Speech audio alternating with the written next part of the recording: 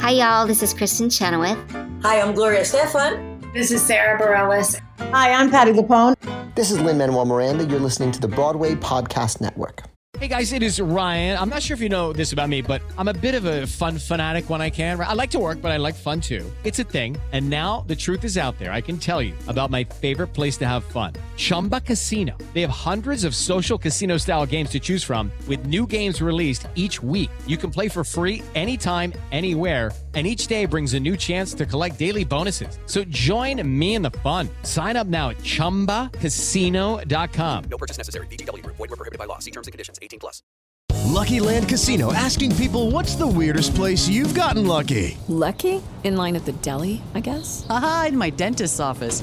More than once, actually. Do I have to say? Yes, you do. In the car before my kids' PTA meeting. Really? Yes. Excuse me, what's the weirdest place you've gotten lucky? I never win and tell. Well, there you have it. You can get lucky anywhere, playing at LuckyLandSlots.com. Play for free right now. Are you feeling lucky? No purchase necessary. Void where prohibited by law. 18+. Terms and conditions apply. See website for details.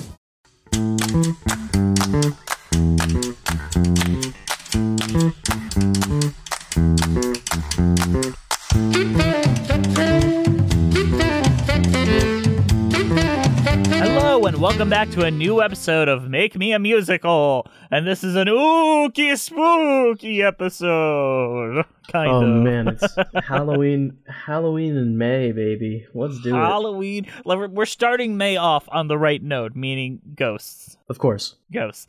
You know what they say, April showers bring May ghosts. Ghosts. So I originally pitched that we should turn the Haunted Mansion ride into a musical, because me and Brent were talking last night about what Disney properties we'd turn into musicals, and I pitched Haunted Mansion, and he's like, oh, just on the ride, that sounds cool. And then I pitched to Andrew, he's like, nah, we have to do it based on the Eddie Murphy movie. Look, they've already given us a whole storyline, like, we're just gonna throw it all away? Like, come on, this is Disney canon. Remember when Guillermo del Toro was supposed to direct his own Haunted Mansion movie, and then he got kicked off from Disney and just made Crimson Peak instead? Man, that probably would have been really good. Yeah, it would have been. But I love Crimson Peak, so I consider it a win. Oh yeah, but, I mean, we could have had a better Haunted Mansion movie than we got. Well, you say that you love the Eddie Murphy movie. You've said that to me. I heard you say it. I did say that. I've watched it probably like 15 to 20 times. Oh my god.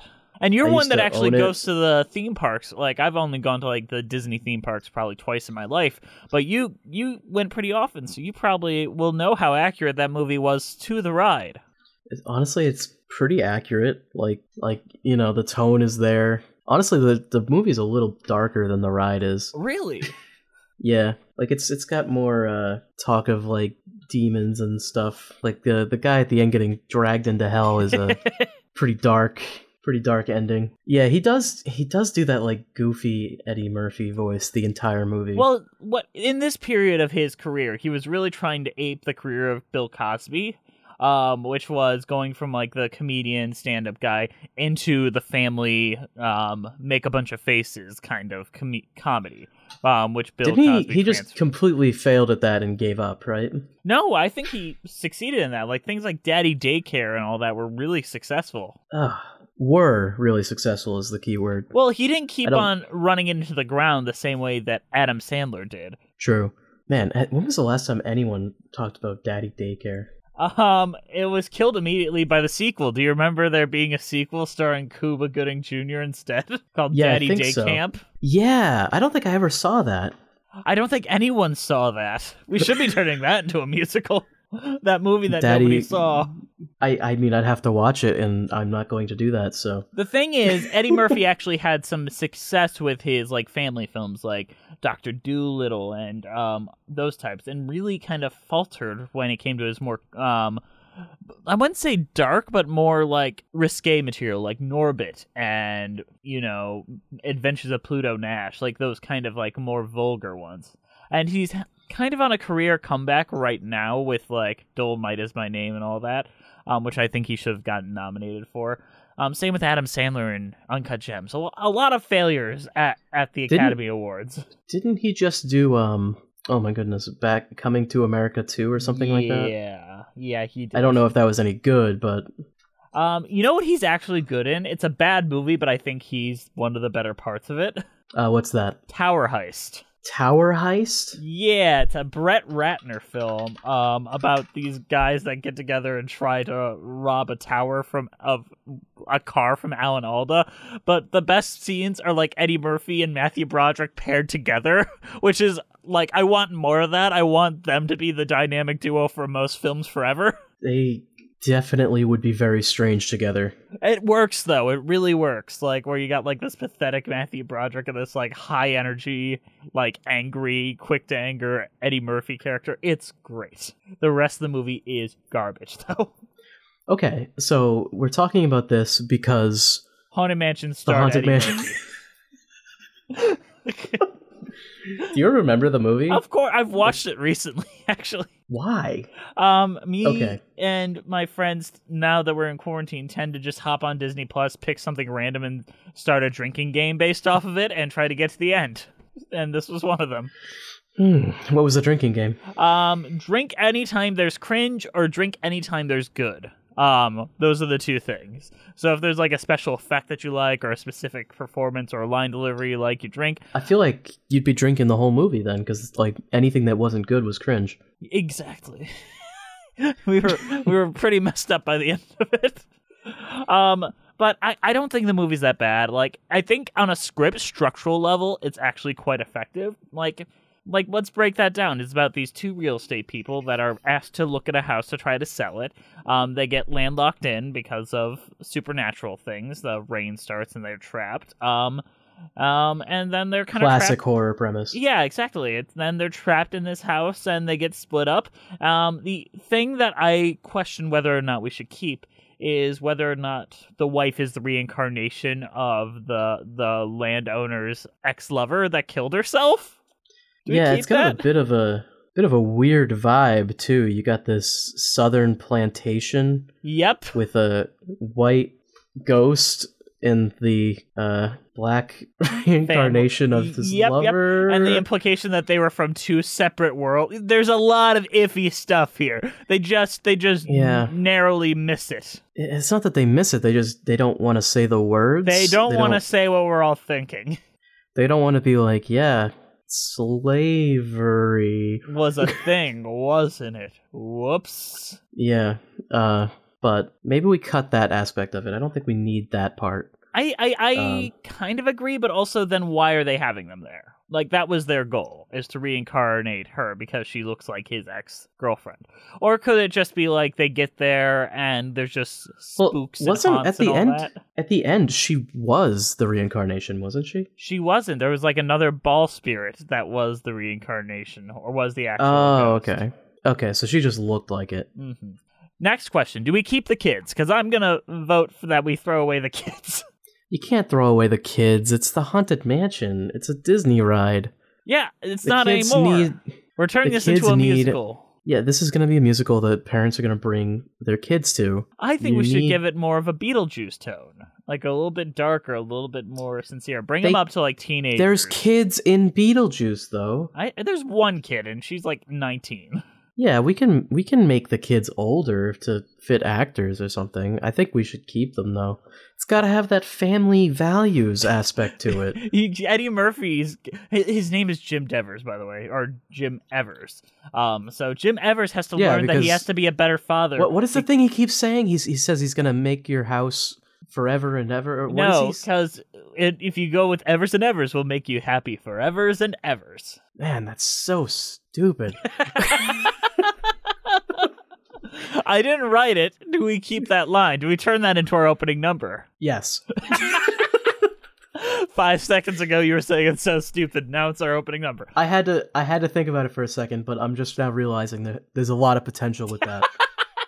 For Evers and Evers. Like, that is our opening number. When the entire song is just a pun on, like, being happy for Evers and Evers.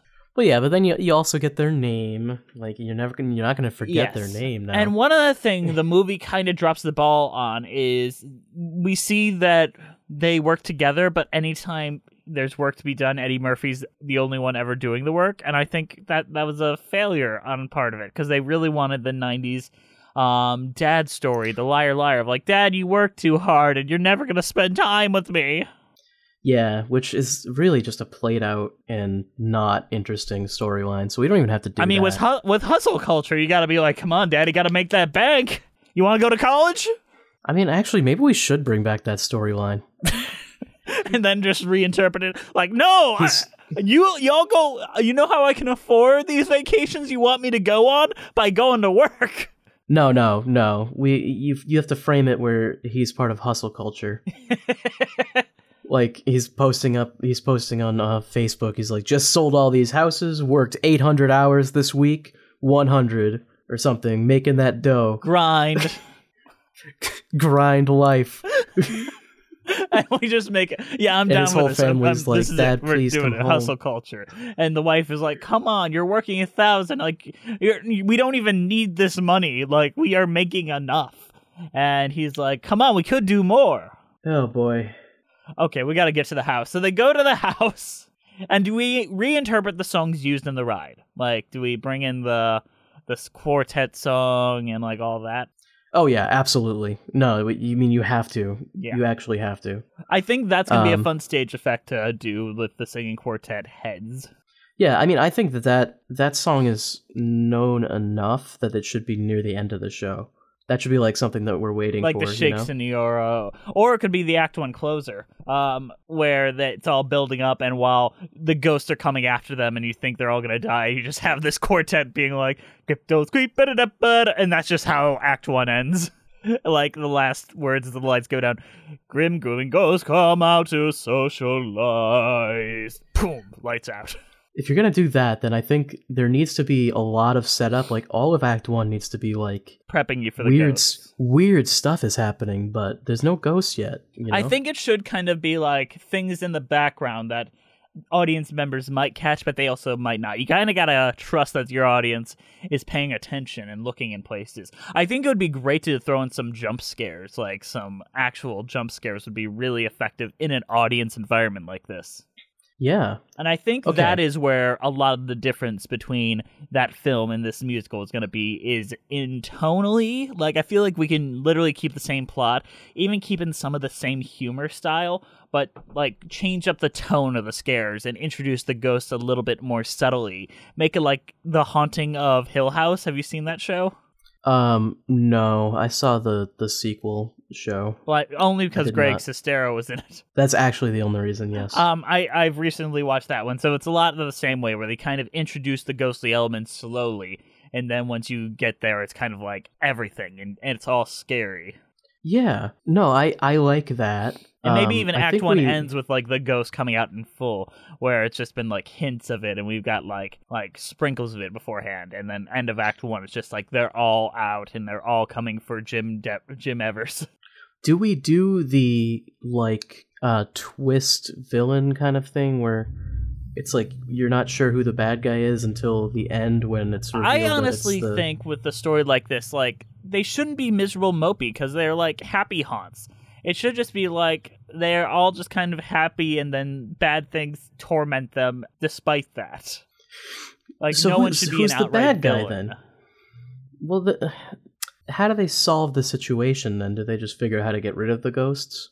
Maybe it's like an Evil Dead situation where it's like a Dead by Dawn, and they just have to get through the night. Oh, and what like, if instead of the what if instead of like real estate agents or something, we do the inheritance thing where they have to stay at the haunted house to get the inheritance? I like that.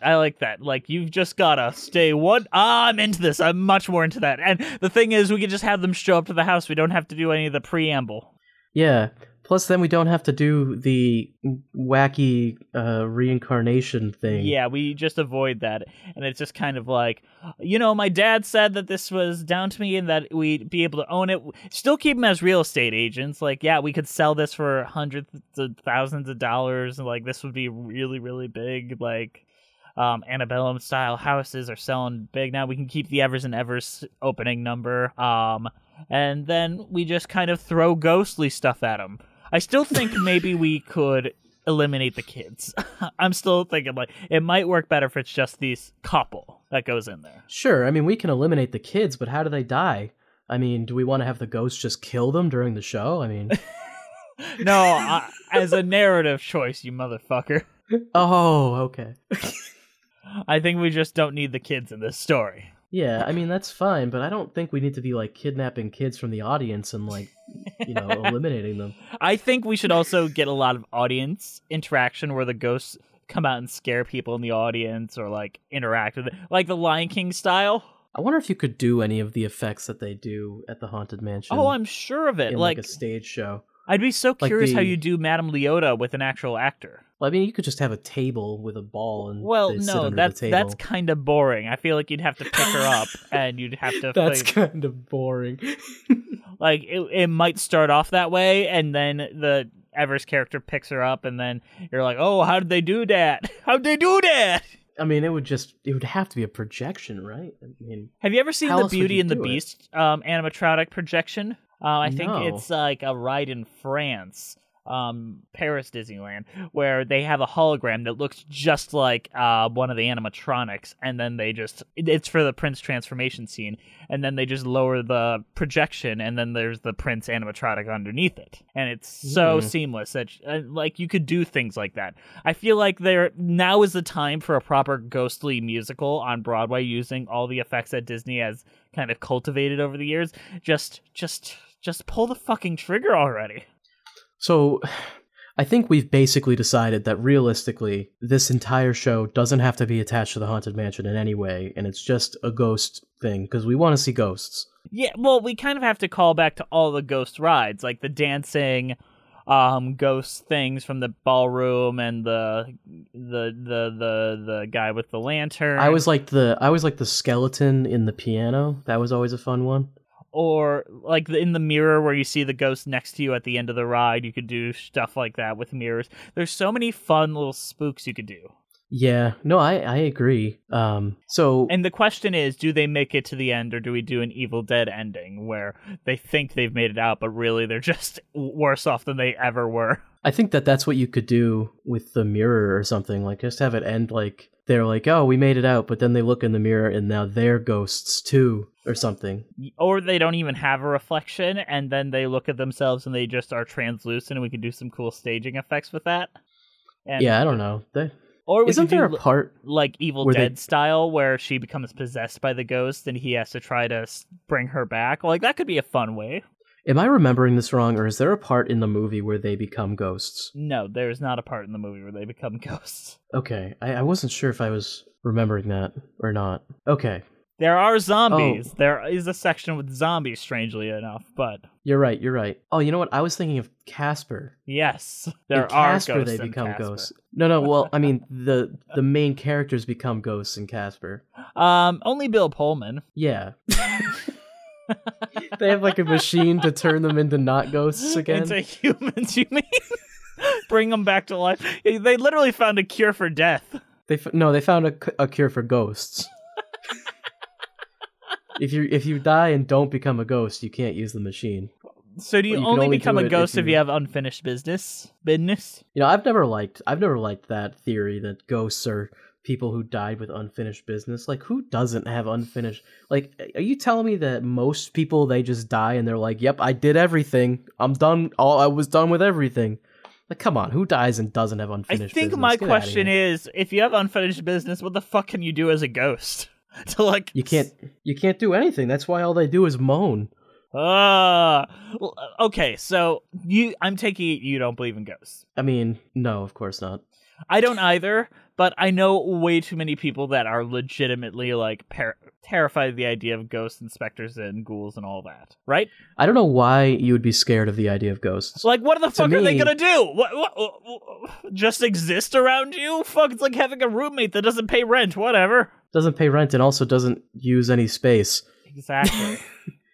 It's gonna knock something off the wall? Oh, that's mildly inconvenient. If you believe in ghosts, it should be comforting to you, because that means that if you die, you know for certain there's an afterlife, right? There's so many questions. But then you've got brought into the idea of demons and shit, which is different than ghosts. No, demons, I mean, okay, now you're getting, this is like, demons are like Christian ideology. Ghosts are, like, folklore, you know? It's different. All All right. You know, all right. you can't mix these. Ghosts and demons are very different. Ghosts are folklore. Ghosts are like stories that people in a village will tell each other, like, oh, that house is spooky. You know, like, whereas demons are like the pastor gets up and screams at you that you shouldn't be listening to rock music. You know what? I have never heard it described so succinctly, but you're absolutely correct. Okay, so we have this whole idea. It's Evil Dead, but in a big antebellum mansion. Yeah, and also there's like 80% of it is going to be dance numbers with ghosts effects. Because honestly, this doesn't need a plot. I feel like this could be like doesn't. vignettes. This is like a perfect musical for vignettes with like the loose story of we have to stay up to get the money. They show up to different rooms and they're like, oh, this is the library, and there's like ghost books and stuff, and then each room like, kind of has this its is the... own like character that has its moment. Like it'd be a great ensemble piece for them, and you just have these characters that run through. It's all dance numbers, and it's all dance numbers. I thought you were about to say, and it's all Dan Aykroyd. It's all Dan Aykroyd going in. No, Dan Aykroyd does not show up in this, and Dan Aykroyd would produce this because he's like, this finally a musical that shows reality. He would produce it, but it would be awful. So we cannot allow Dan Aykroyd to be involved in this project. Can we make the main character's nose look like a penis? That'd be fun. Yeah, please no. Dan Aykroyd, stay away. No Dan Aykroyd. We'll never have alien communication, especially after 9/11. Why? Why did he do that? Why did he become that? He's always been that. It's not a become. Okay. He's just always been that. Let's be clear. It kind of like retroactively makes Ghostbusters into like a weird, like, oh, he probably thought that was real, huh? He did. Like, have you seen the interview with like Ivan Reitman where it's like all of them in a line and they're like, what do you tell your kids when you take them? He's like, it was fun. They thought it was funny. And then they get to Dan Aykroyd. He's like, I told them it was very important because this is real. This is reality. This is the world we live in. This is real. This is reality. Dan Aykroyd's crazy, but I think he's great. If this is the world we live in, how come you made a movie about it instead of starting a Ghostbusters outfit? I mean. Okay. Dan Aykroyd stars in the Haunted Man. I'm surprised they get him every night he goes on stage and he's like, man, it's about time. I'm about to enter reality. And, like, no. He gives like the pre-act like spiel at the beginning. He comes out in front of the red curtain. He's like, "What you are about to see is a replication of reality. I want to thank the Disney company for making such a true to life vision come true here on the Broadway stages." Oh no! Oh no! Okay, all right. So who do we get to write this? Oh yeah, that's a good question. Is there any? I feel like I wish Sondheim was like still able to write things like this because I think he'd have a lot of fun here. Yeah, I mean, honestly, my main thing is I just want it to be danceable, and I want there to be a lot of like goofy, spooky sounding stuff. You know who would do good? Steven Schwartz, who did Wicked and all those religious ones. I think he'd have a lot of fun. Like if he did it all for the best, like in style of this, it would be great. He probably would. I wonder if he would do it though, because I mean, what is his opinion on ghosts? I mean, he's not against ghosts. Like he's played in that like he did Pippin, which is kind of I consider that not too far off. Okay, yeah, no, he can do it then. I think actually his music style would be really good for it. He knows how to make a fun song. Yeah. And if we're gonna go for another territory in the little bit lesser known, I'd pick Drew Gasparini, who is a great composer. He's another one on the Broadway Podcast Network, but he can do very dancey songs and very dark songs.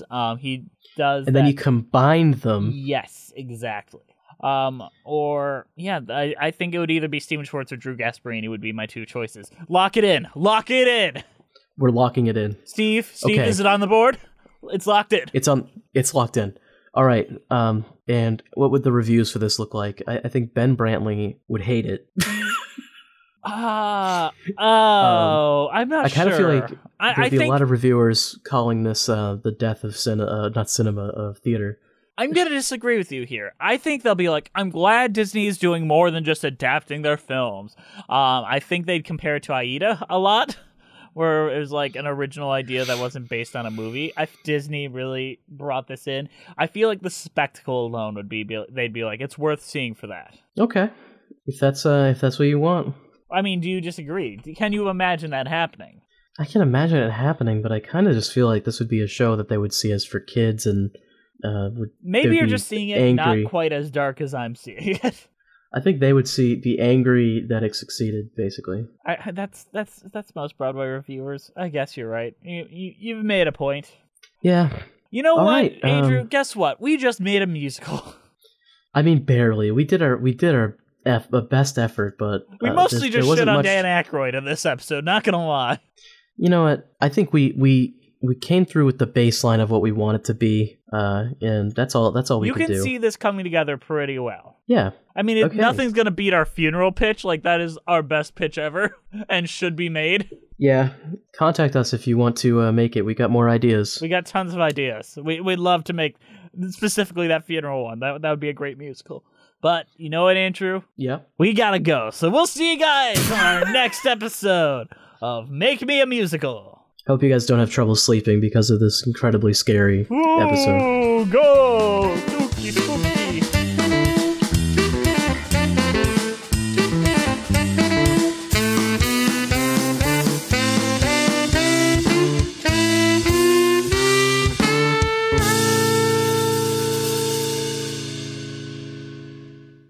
Hey, it's Leslie Odom Jr. here on the Broadway Podcast Network to tell you about the Rise Theater Directory, a program of Maestro Music. Rise is a national online resource designed to connect and empower backstage and administrative and creative theater professionals from underrepresented backgrounds. If you work or aspire to work in the theater community, this can help you find your next project. And if you hire theater professionals, search the Rise Theater Directory to find your next team. Create your profile now and get more information by visiting risetheater.org. That's theater with an RERISETHEATRE.org, because only together we rise. With the Lucky Land Slots, you can get lucky just about anywhere. This is your captain speaking. We've got clear runway and the weather's fine, but we're just going to circle up here a while and get lucky. No, nothing like that. It's just these cash prizes add up quick. So I suggest you sit back, keep your tray table upright, and start getting lucky. Play for free at LuckyLandSlots.com. Are you feeling lucky? No purchase necessary. Void where prohibited by law. 18+ terms and conditions apply. See website for details.